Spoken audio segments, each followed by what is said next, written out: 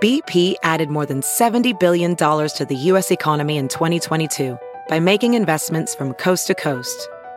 Investments like building charging hubs for fleets of electric buses in California and starting up new infrastructure in the Gulf of Mexico.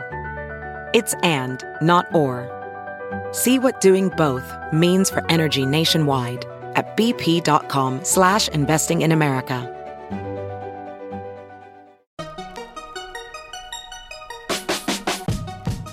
Welcome to the Tech Meme Ride Home for Monday, April 1st, 2019. I'm Brian McCullough. Today, Gmail celebrates an appropriate April Fool's anniversary. The winners from the Lyft IPO, Mark Zuckerberg asks for regulation, and food tech has delivered a meatless Whopper. Here's what you missed today in the world of tech. I've made it very clear how I feel about April Fool's gags generally, and I've mentioned that Google is probably the worst offender in tech. Today, for example, they put out an Easter egg in Google Maps. You can play the game Snake there. Or in Google Calendar, you can play a game that's sort of like Space Invaders. And actually, there are several websites that are tracking and keeping a running tally of the various multiple April Fool's jokes that Google is springing today. But 15 years ago, Google had an April Fool's announcement that was one of the most monumental tech product announcements of all time. Credit due. That was Gmail. When Google announced a web-based email service with 1 gigabyte of free storage per user, it felt like an April Fool's joke. I can't express to you how unbelievably generous that was at the time. Compared to the other storage options available at the time, I remember not being entirely sure if it was a joke or not. And Gmail was one of the first to use Ajaxy goodness to become one of the first online apps that felt and functioned like a native app, but in a web browser. It was all sort of magical at the time, so it felt kind of unreal. To celebrate Gmail's 15th birthday today, Google launched some new bells and whistles for Gmail, including email scheduling. And if you're on Android, you're getting even more. Quoting VentureBeat, arguably the biggest of the new Gmail features is one that allows users to write an email and schedule it to be sent at a later time. This will probably be particularly useful for companies, as users can schedule an email to arrive during the recipient's business hours in any time zone. Interestingly, Google is also pitching this feature as part of the recent digital well-being trend that has led all the major technology companies, including Google, to introduce features that support switching off, end quote. Now, when you go to click the send button on an email in Gmail, you'll see a little up arrow next to the button that will allow you to schedule the send. There's a few preset options, but you can also manually choose a time that you want. Now, for the Android bonuses, Smart Compose is also coming to all Gmail app users on Android, and it's now available in 4 new languages: Spanish, French, Italian, and Portuguese. Quoting from VentureBeat again, Google is also making Smart Compose more useful by enabling it to adapt to an individual user's style. If a manager prefers a casual writing style when addressing their department, for example, Gmail will observe this and may suggest, "Hey team," rather than a more formal greeting. Additionally, Smart Compose will also now suggest a subject line for an email based on the content of the message that has been written, end quote. Facebook has announced an interesting new feature as well. Not an April Fool's Day thing at all. It's called Why Am I Seeing This Post? A feature to help users better understand and control what they see posted from friends, pages, and groups inside the newsfeed. Quoting TechCrunch, users will be able to access Why Am I Seeing This Post as a drop-down menu in the right-hand corner of posts from friends, pages, and groups in their newsfeed that displays information about how its algorithm decided to rank the post. The same menu will also include links to personalization options, including See First, Unfollow, news feed preferences, and privacy shortcuts. The company's blog post said that during our research on Why Am I Seeing This Post, people told us that transparency into news feed algorithms wasn't enough without corresponding controls, end quote. If this all sounds similar to Facebook's Why Am I Seeing This Ad feature, then you've been paying attention. Quoting from Facebook's blog post announcing Why Am I Seeing This post? Quote, "We're also making improvements to Why Am I Seeing This ad, a tool we launched back in 2014. We've received valuable feedback over the years that has helped us expand the information we share with people about the ads they see," end quote.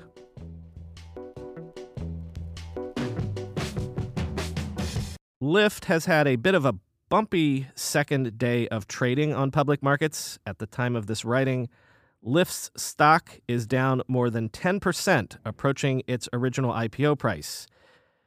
I mean, that can happen after an IPO, a bit of settling. But I don't want to focus on that. Instead, I want to look at who made bank off of Lyft's IPO last week.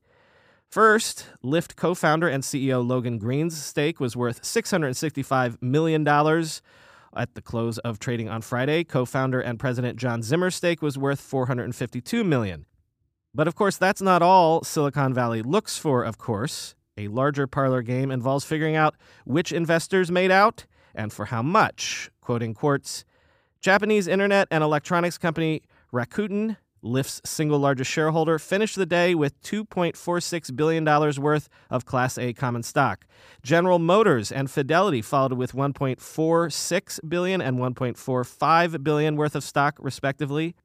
Alphabet's Lyft stake was worth only $924 million at the $72 IPO price, but the first day gain pushed that up to $1 billion, end quote. Also notable, Andreessen Horowitz's stake came in at $1.18 billion. Of course, there is a customary lockup period that insiders like these have to observe. It will be 180 days before they can sell their shares. And as Quartz notes, quote, "A lot can happen in 180 days. Meal kit company Blue Apron, for example, went public in June 2017 at $10 a share. By the time the bulk of its lockup period for pre-IPO shareholders expired, the company's stock price had tumbled nearly 60% to $4.03, end quote. Epic Games CEO Tim Sweeney sat down with Business Insider to talk about how Epic's smash hit Fortnite is fitting in with the product that Epic used to be best known for, the Unreal Engine. Quote, "The big idea," says Sweeney, "is that Epic views Fortnite as sort of the ultimate expression of what the Unreal Engine is capable of. Its graphics and cross-platform support, sure, but also its ability to support large-scale online events like the massively popular Marshmello concert, which attracted 10 million players." On the other side of the coin, Sweeney says that Fortnite's creative mode, where players work together to build rather than battle, has attracted 100 million players since it launched in December. Sweeney says that he sees this creative mode as an extension of the Unreal Engine, a version that's super easy to use for all players, end quote. So what's notable is that that's the first time numbers surrounding the creative mode have been revealed, and if they're accurate, they're super impressive. Well, actually, don't let me just say that, quote, "We're a digital ecosystem company," Sweeney said. "Fortnite is the 250 million user version of the tool, which is a game and also a creative platform for 100 million people for building content, which is an impressive number and bigger than any game engine by far," end quote.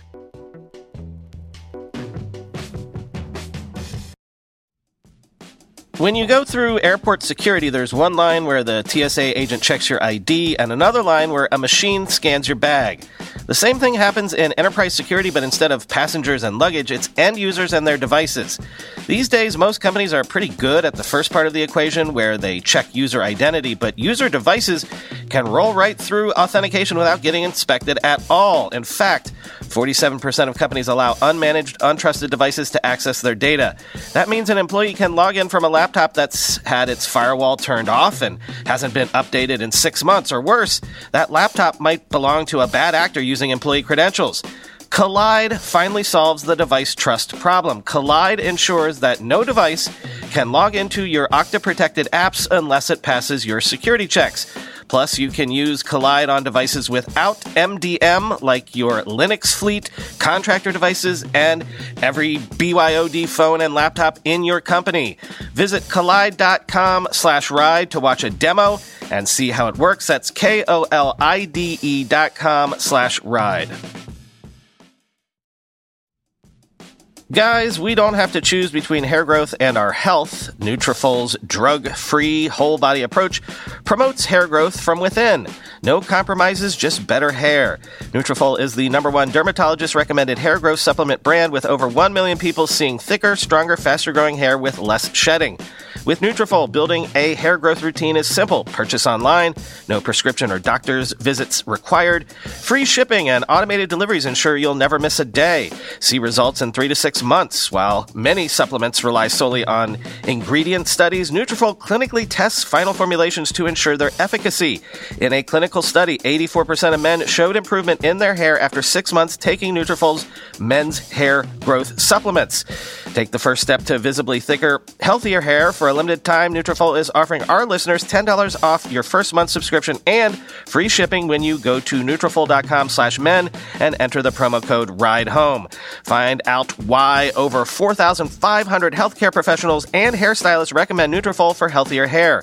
Nutrafol.com/men, spelled Nutrafol.com/men, and enter promo code RIDEHOME. For a weekend, there sure was an unusual amount of tech news made this past weekend, so I want to quickly summarize some of it to keep you in the loop. On Saturday, in an open letter published in the New Zealand Herald, Facebook COO Sheryl Sandberg broke Facebook's silence surrounding the recent Christchurch mass shootings. Quote, "Many of you have also rightly questioned how online platforms such as Facebook were used to circulate horrific videos of the attack," Sandberg wrote. "We are committed to reviewing what happened and have been working closely with the New Zealand police to support their response," end quote. And in the Washington Post, Mark Zuckerberg wrote an op-ed with the title, "The Internet Needs New Rules. Let's start in these 4 areas." In essence, Zuckerberg called for government help in the following arenas: harmful content, election integrity, privacy, and data portability. Quoting from the op-ed directly, "Every day we make decisions about what speech is harmful, what constitutes political advertising, and how to prevent sophisticated cyber attacks. These are important for keeping our community safe, but if we were starting from scratch, we wouldn't ask companies to make these judgments alone. I believe we need a more active role for governments and regulators. By updating the rules for the internet, we can preserve what's best about it: the freedom for people to express themselves and for entrepreneurs to build new things, while also protecting society from broader harms," end quote. So, over the course of the weekend, a lot of the reactions online ranged from Greg Green's tweet, quote, "This op-ed appears to run 600 words or so, but one can boil it down to just 5. Please don't break us up," end quote. To Michael Arrington's quote, "When a large company calls for regulation, what they are really requesting are regulatory costs that serve as barriers to entry, protecting them from upstart competitors. It means nothing else, ever," end quote. Harry Siegel agreed, tweeting, "First, fight regulation tooth and nail. Then, embrace it and try to pull the ladder up on your competitors," end quote. But I do find myself wondering how close Taylor Hayes' tweet might be to the truth. Quote, "Cynical take. This would shift future blame of failure away from Facebook and onto government. You set the wrong standards." Optimistic take. Facebook honestly hates wandering in the dark and getting hate, regardless if they turn left or right. The game needs rules, end quote. Honestly, it's easy to be glib about Facebook and about Zuckerberg in general, but they are people at the end of the day, and they are probably a lot of people inside Facebook tired of being stuck on this current treadmill. I find myself thinking a lot about this Richard Nieva piece that was a profile of Zuckerberg from CNET early last year, quoting from the lead paragraphs.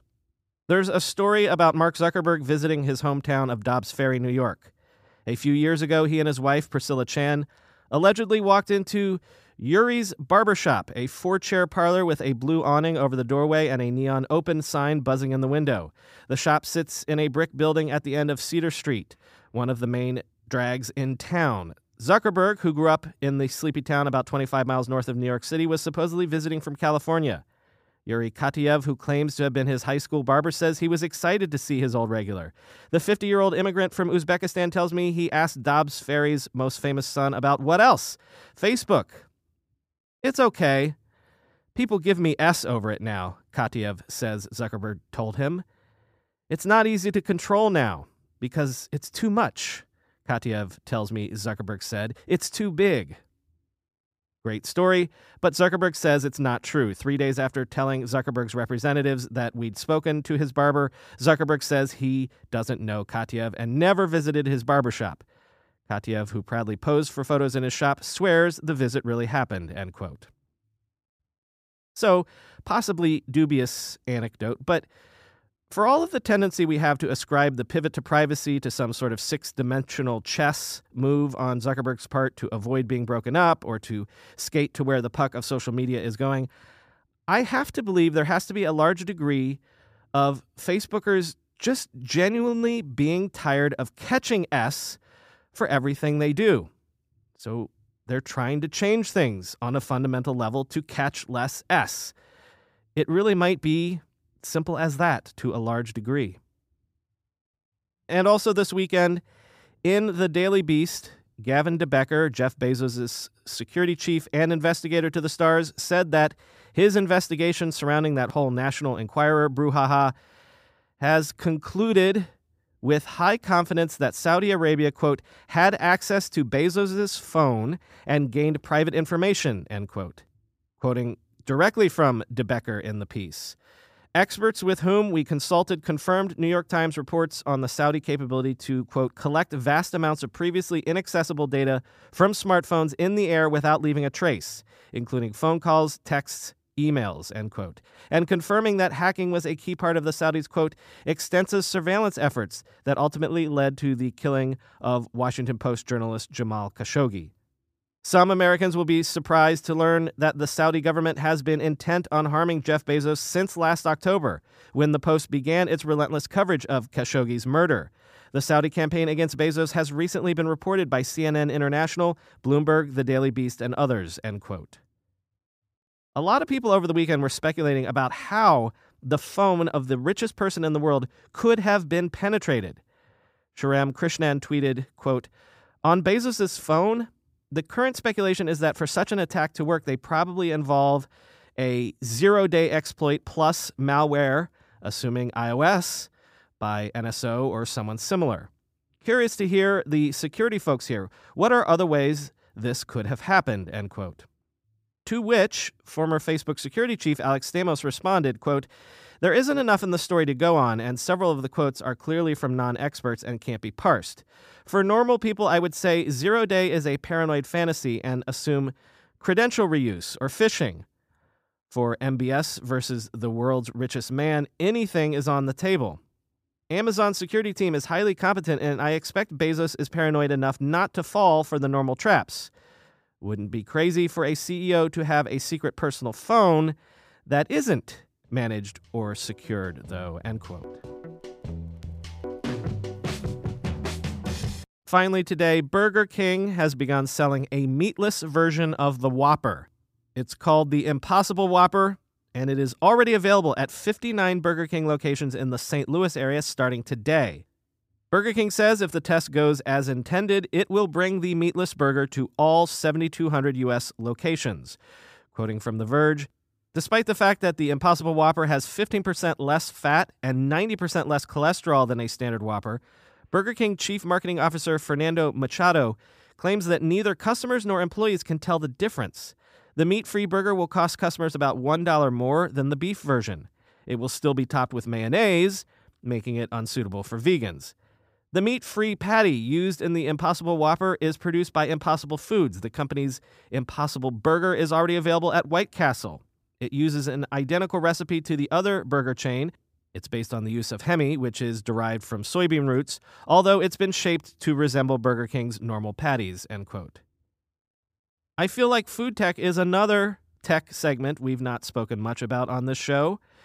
Impossible Foods is a startup that wants to reduce the world's dependence on animal agriculture for healthier diets, for reasons of reducing greenhouse gases. If you've ever heard the numbers on the carbon footprint of a pound of beef agriculture, it's amazing.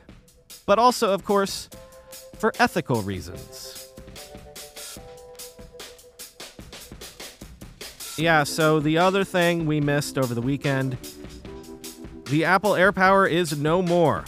It is deceased. It has ceased to be. It has expired and gone to meet its maker. Bereft of life, to paraphrase Monty Python, it is an ex-Apple product. Actually, an un-Apple product because it never even came to be. And even my vain hopes of an April Fool's gag did not come to pass today. So, I don't know, y'all. Sometimes the laws of physics can't be overcome, and they can't even be bent by any reality distortion fields. Rest in peace, Apple AirPower, we hardly knew ye. You were officially the oddest Apple product not quite launched in quite some time. Talk to you tomorrow.